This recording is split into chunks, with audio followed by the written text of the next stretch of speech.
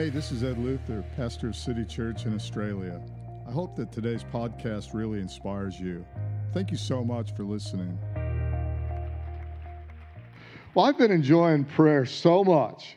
One of the benefits of teaching on something is that you get it into you probably more than if you're just being taught.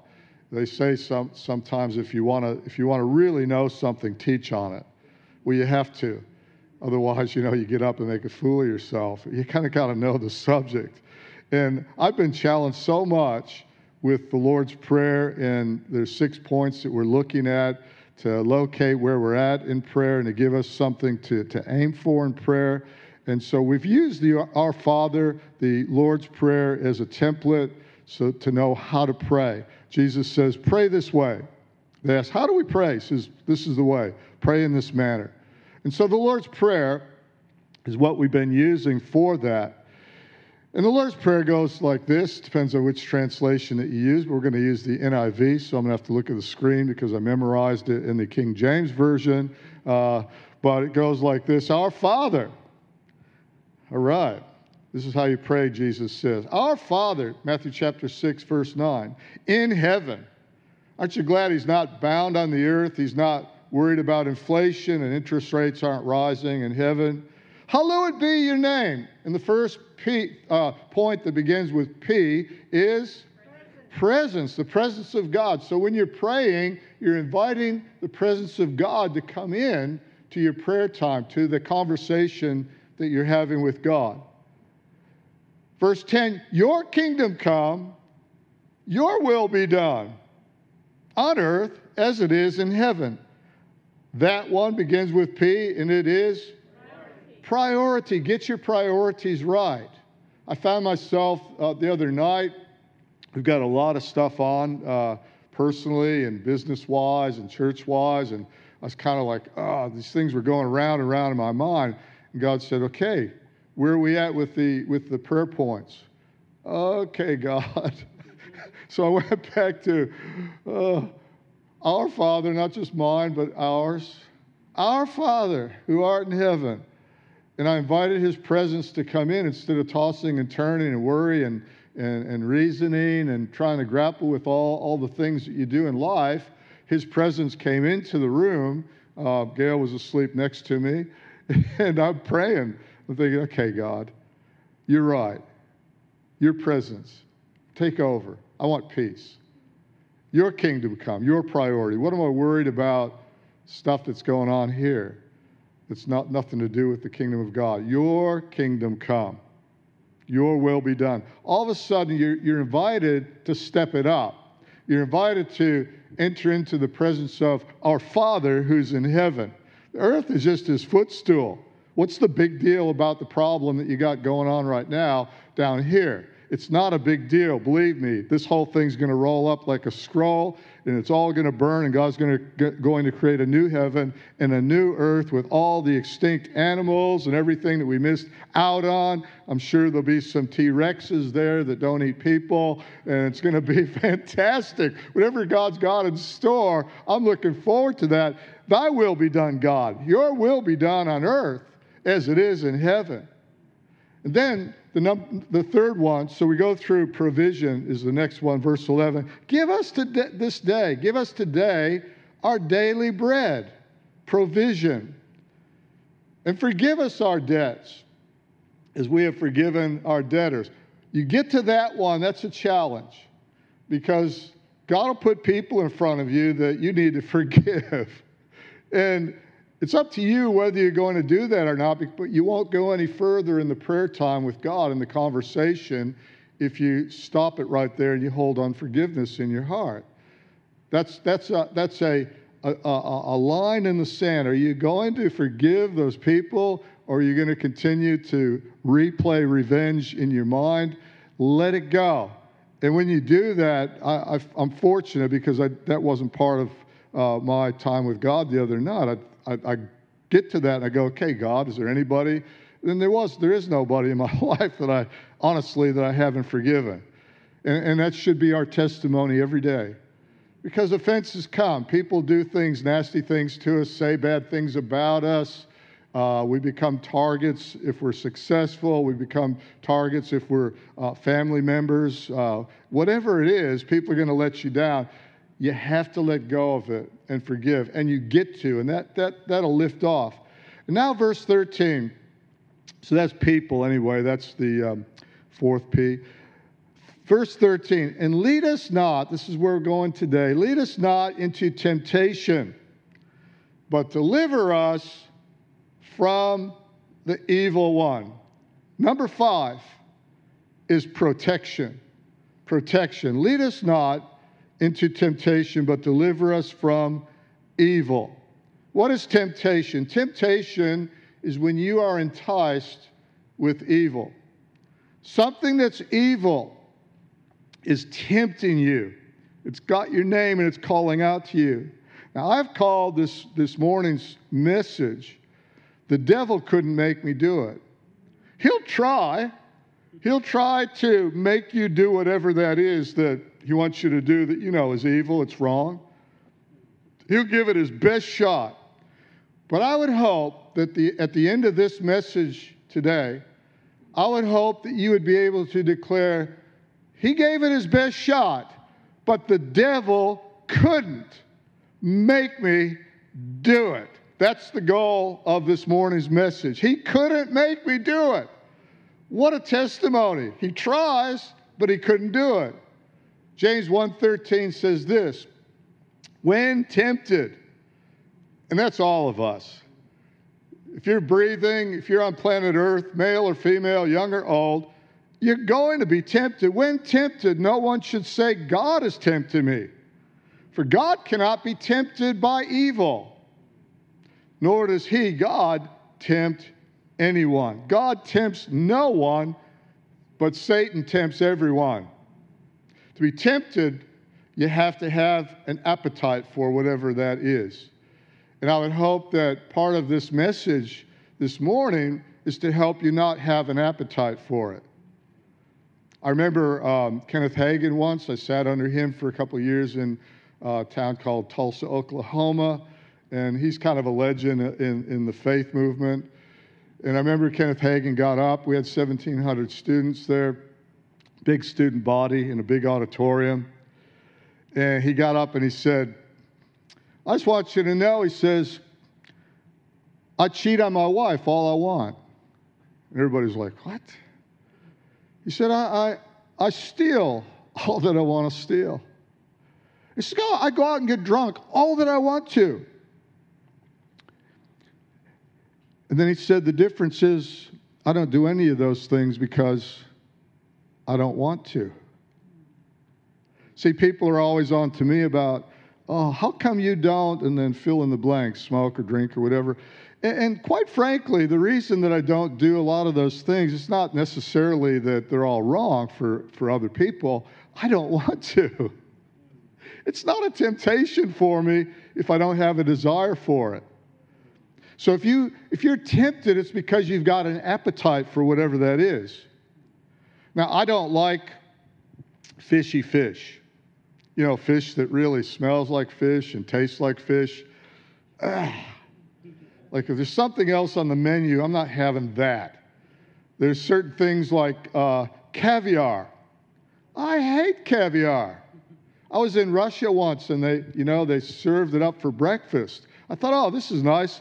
Little berries. There must be like little blueberries or something on the plate. Thinking, oh, this will be good on, some cereal or something. And it was salty, fishy caviar, which is worth a fortune. And I was with another friend of mine, and from Australia, neither one of us liked the caviar. So I took mine, I scooped it into the napkin, the serviette, folded it up, put it in the glass, thinking, I don't want to offend the host. Well, she opened it up, discovered the caviar, and really got abusive. She was in Russian, just, what have you done? Like, she was really upset that we didn't eat the caviar. Nobody asked me if I like caviar. Now, just assumption, yes, of course, it's expensive. Everybody loves caviar. No, everybody doesn't like caviar. I would have a McDonald's Big Mac, which I don't like, before I would have that stuff. I've got no appetite for it, so nobody's going to tempt me with caviar. Don't try.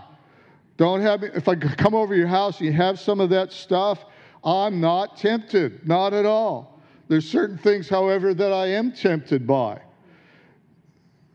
Nice Indian food. You have to have an appetite to be tempted. Temptation's only temptation if you're tempted. The devil can't tempt you with something you have no desire for. You got to be hungry for it.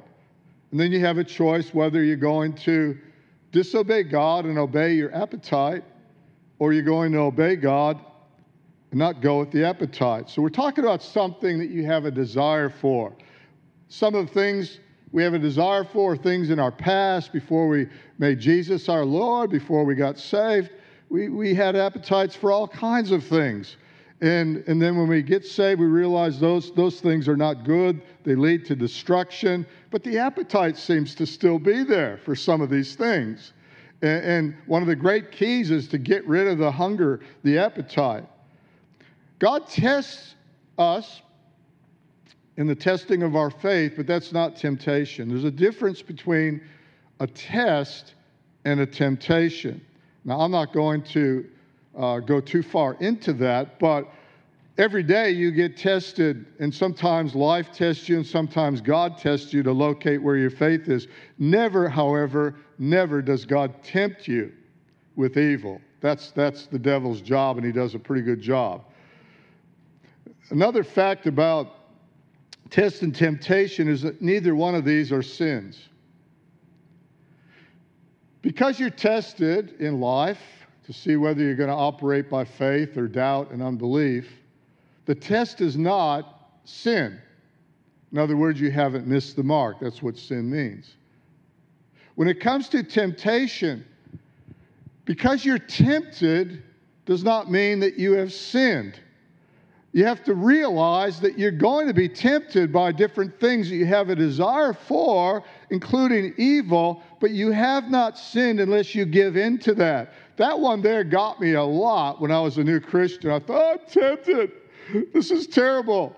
I must be a terrible sinner because I'm tempted. No, you haven't sinned because the devil's knocking at your door. You sin when you open the door and let him in. Neither testing nor temptation are sins. Jesus was tempted, it says, in every way, yet without sin. Hebrews 4:15. Let's read this. For we do not have a high priest who is unable to empathize, not just sympathize, but to be in our place with our weaknesses. But we have one who has been tempted. Get this? So if temptation was a sin, Jesus was a sinner. We know he's not. He didn't miss it once. We have a high priest. He's been tempted in every way, just as we are.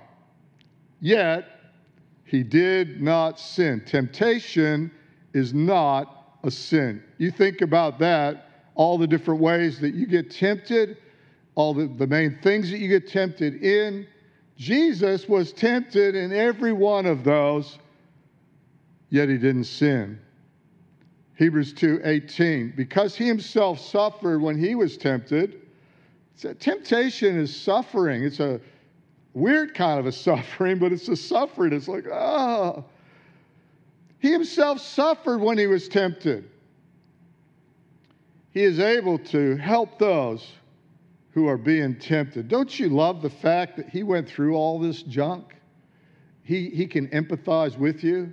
Now, there's 3 areas of temptation. These are broad areas, and all the temptations fall under one of these 3.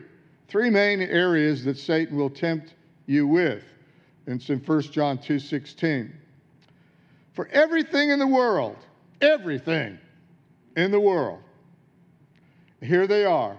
The lust of the flesh, the lust of the eyes, and the pride of life comes not from the Father, but from the world. The lust of the flesh, the lust of the eyes, and the pride of life. Those are the 3 areas that you're going to be tempted in. And I'm glad that Jesus was tempted in all 3, and he passed the exam, so to speak, that Satan gave him. In Matthew 4, and this is where we're going this morning, Matthew 4, verses 1 to 4. Then Jesus was led by the Spirit into the wilderness to be tempted by the devil. Isn't that amazing? I find that just amazing, like that the Spirit of God would lead him to be tempted by the devil. And not just lead him any old place, but led into the wilderness to be tempted by the devil.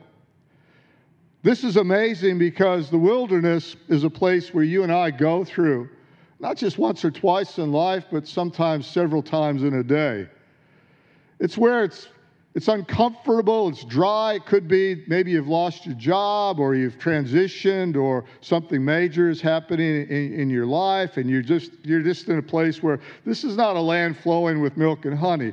This is not like down by the riverbank with green trees and lots of fruit on the trees and everything else. You look around, you go, the landscape is barren. The greenery is sparse.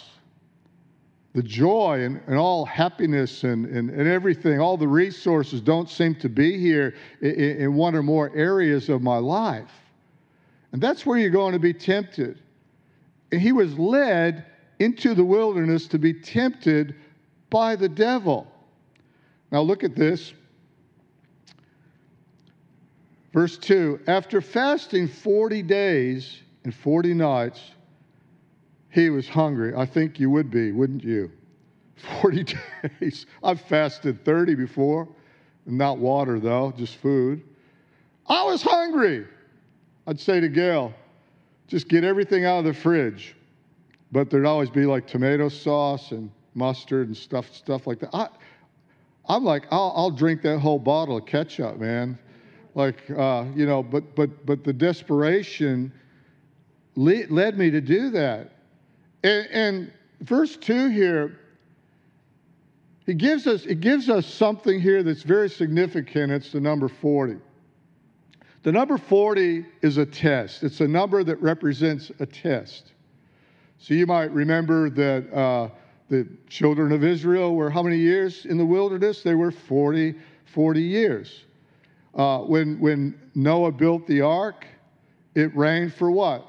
40 days and 40 nights. I mean, I would not have wanted to have been Noah in that ark and his family. What a test that is. Goliath, and when David comes down, the armies of the Philistines are lined up against the armies of Israel. And for 40 days and 40 nights, that giant in his big mouth went down and taunted the children of Israel until finally David had enough of this and said, who is this uncircumcised Philistine to stand up against the living God? And he took him down. Ezekiel laid on one side, I think it was his right side or his left side, I forget which one. For 40 days he laid on there. God made him do that, one for every year that they had wandered in the wilderness and been in sin. 40 is a very significant number. And here we find the Son of God for 40 days and 40 nights in a wilderness being tempted by the devil. Now, there was nothing in him. There was no appetite for most of the things that we get tempted with. So for 40 days and 40 nights, he did what? He fasted so that he could actually be tempted with something. And the something that he was tempted with was food and water, as you would be for that length of time. He had to put himself in a position where he was so weak in the flesh because he was also the Son of Man, not just the Son of God, 100% both. He put himself purposely in a position so that he would have something, the devil would have something to tempt him with. And the temptation, food in itself, was not evil. Food's not evil. But when God's called you to do something, then you must obey. Otherwise, that is evil. And so God takes his Son and through the Spirit leads him into a wilderness place to be tempted by the devil. And then verse 3, the tempter came to him and said, if you are the Son of God, tell these stones to become bread. When you're really, really thirsty, the ocean out there, which is full of salt, that if you drink it, you'll go crazy and eventually die. Looks like water that you can drink. When you're really, really hungry, stones look like what? Bread. Everything turns into something that it's not. And the goal of temptation, and I want you to get this, what is the goal? We know Satan's wicked, evil, and everything else, but what is his end game, seriously? Why would you bother, devil, tempting us with all these things? What's the point? We know that sin leads to death, so ultimately he wants to kill you, your family. He hates this church, hates the pastor, hates you too, hates everybody. He's on a mission to kill, to destroy. We know that.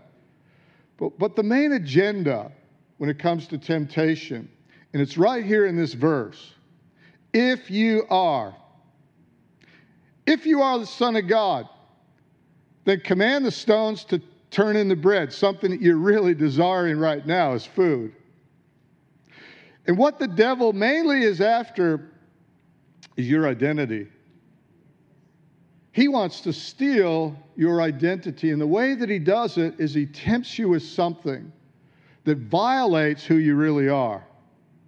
He gets you to behave in a manner through the lust of the flesh, the lust of the eyes, and the pride of life.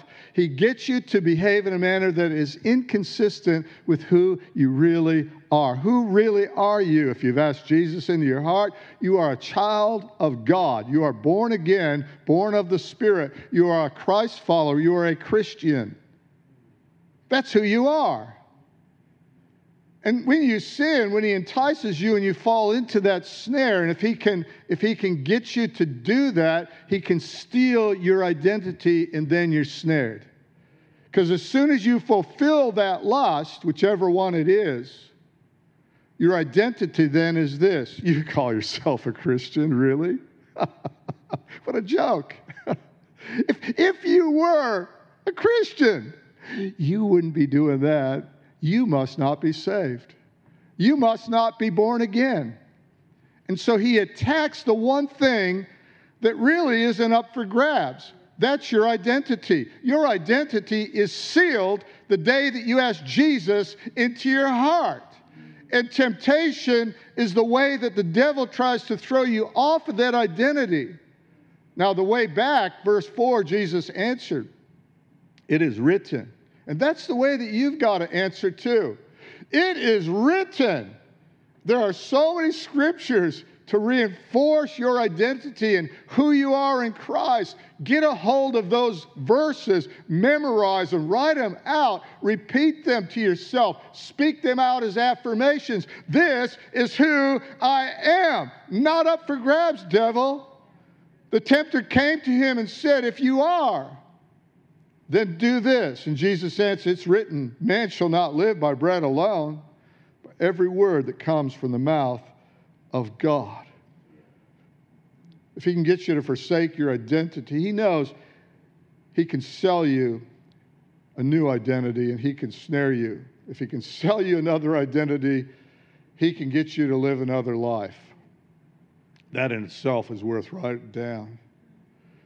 I'll say it again. If Satan can sell you another identity, he can get you to live another life. I'm a child of God. It's not up for grabs.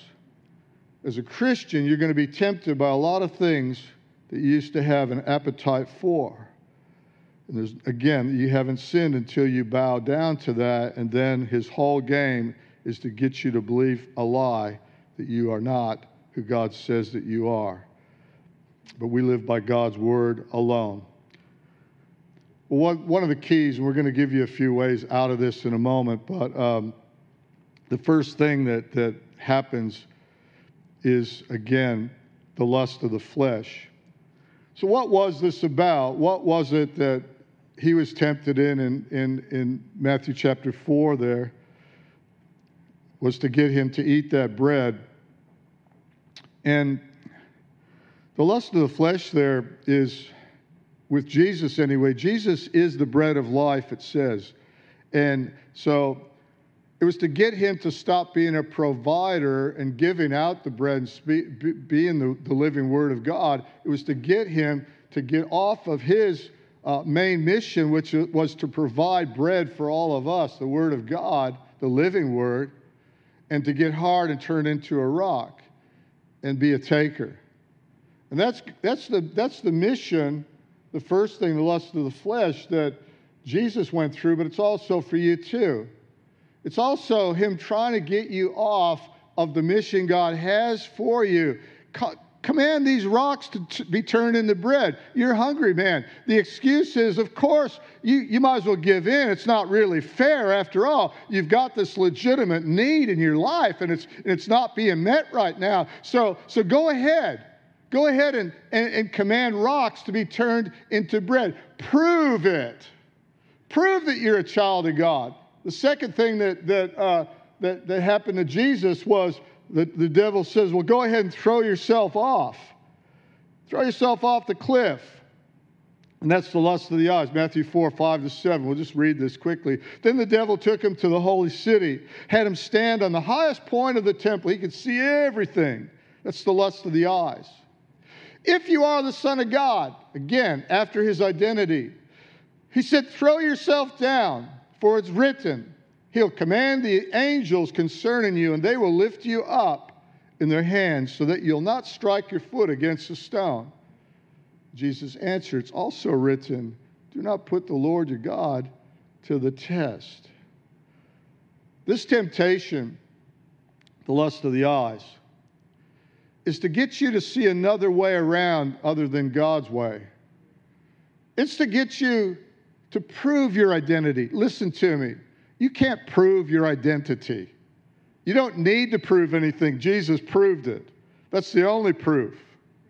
And to get you to look at another way, to get you to protect a position that you don't need to protect. Throw yourself off. Prove it.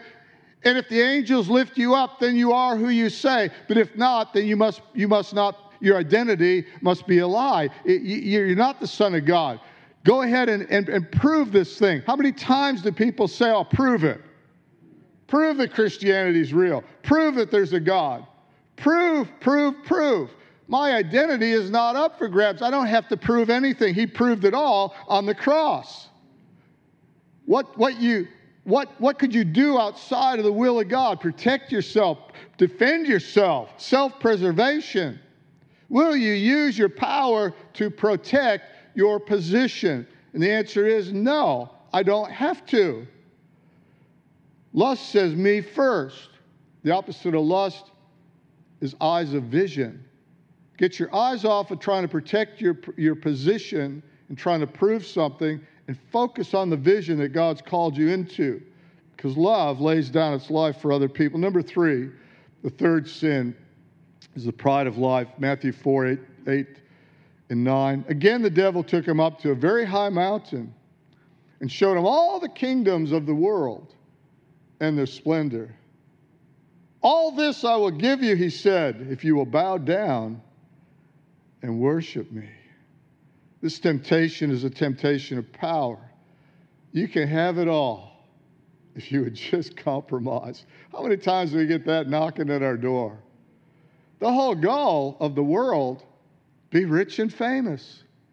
What a curse. Have you ever noticed the people that are rich and famous, they can't even go down to the grocery store? They can't just hang out. They can't go into the public domain, and they got to hide. They got to put a hat on, a hoodie, kind of walking around, get back into their unit or wherever, their house, and shut the door, have their guards protecting them. And what a nightmare. The devil will offer you all of these things, but he can't give you what you already got. What do I already have?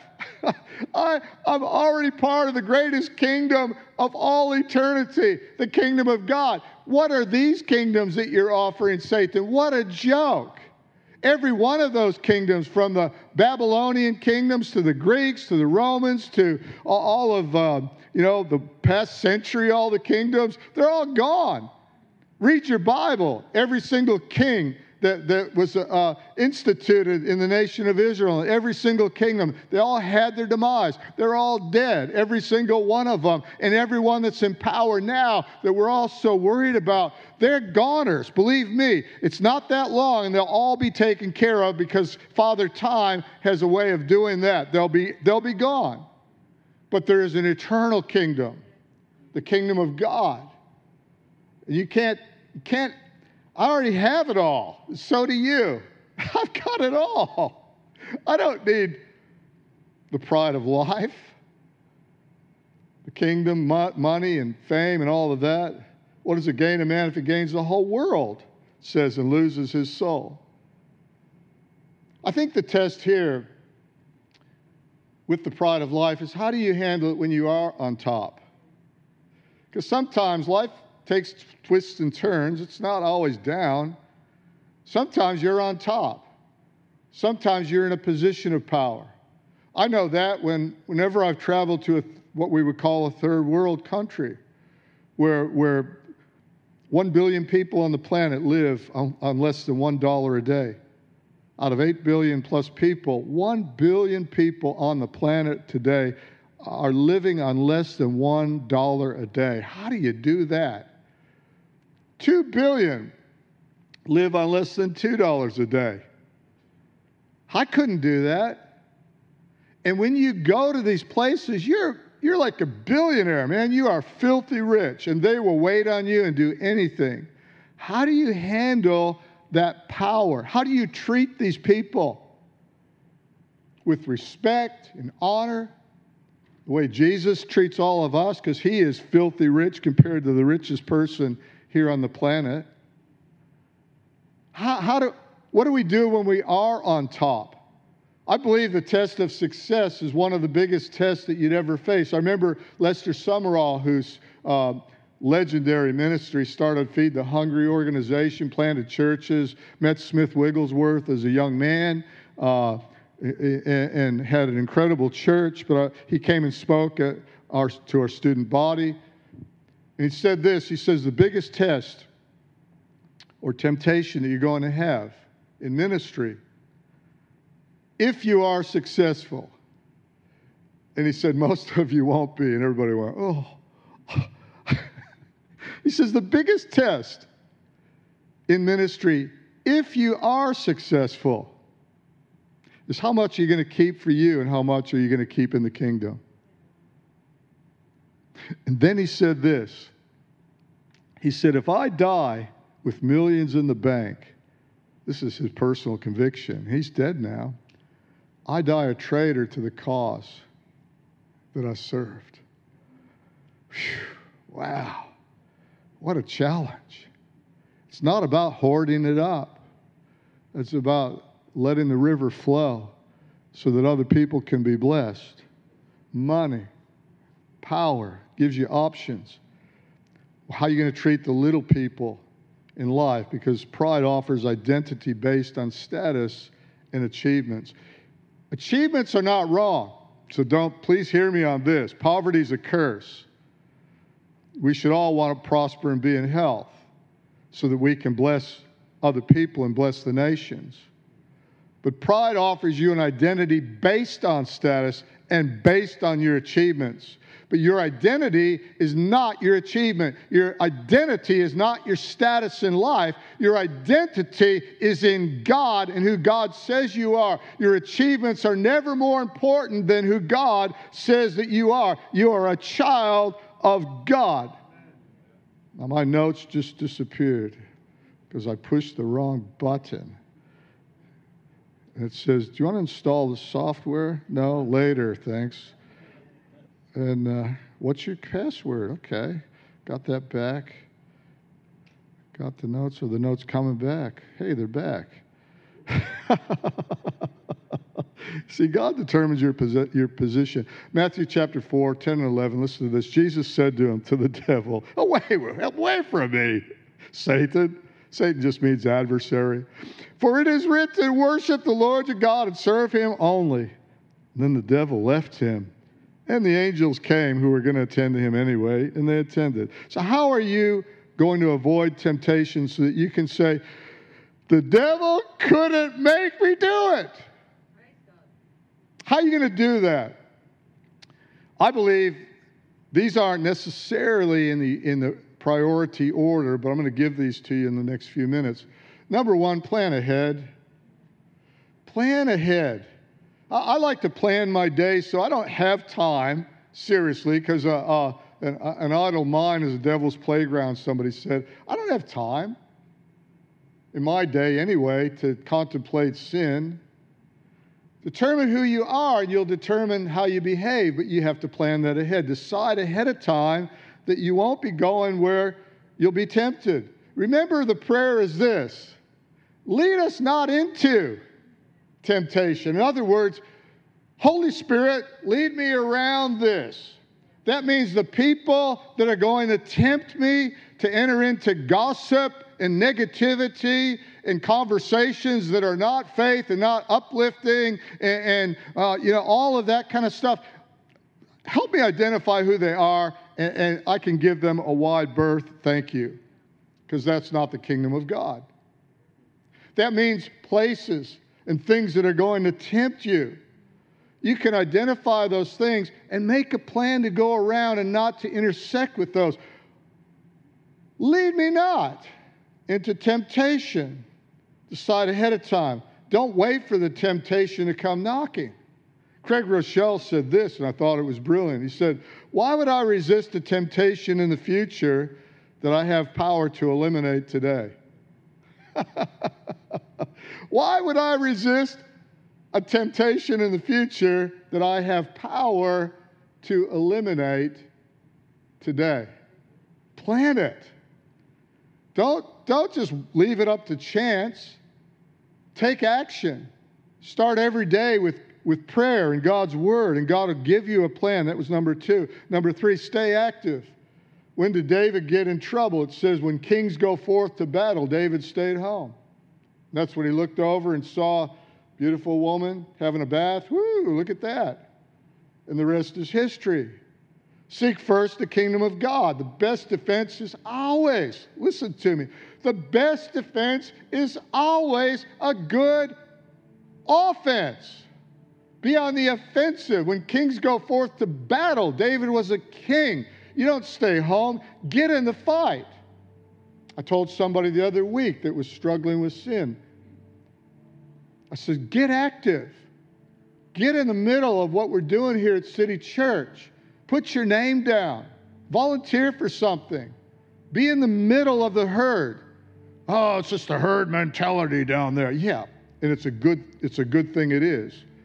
Because the animals on the outside of the herd get picked off by the lions. Watch the documentaries that David Attenborough has, and you'll see the hyenas and all the predators will pick off the weak and the old and the stragglers, never anybody in the middle of the herd. So the smartest thing you can do if you're a gazelle in Africa, get in the middle.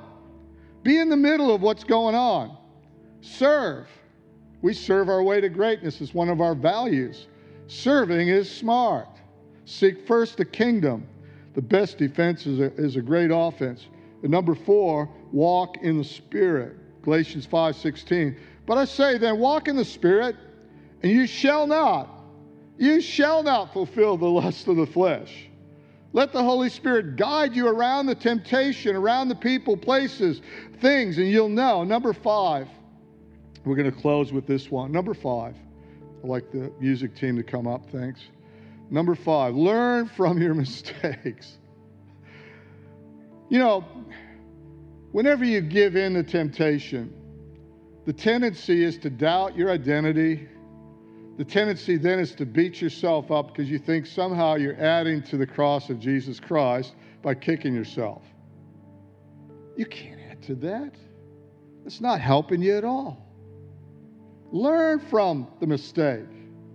I got 3 R's here, and these are things that you can do. Number 1, repent, means change your direction. I say, sorry, God, you're right. I'm really sorry I fell for that temptation, but I'm changing my direction. So repent, review, how did I get there? Do a review, not to kick yourself and relive the sin, but just review. How How in the world did I fall for that? Okay, here's what you did. You know, da-da-da-da-da-da-da, whatever it is. And then number 3, report. Report for duty.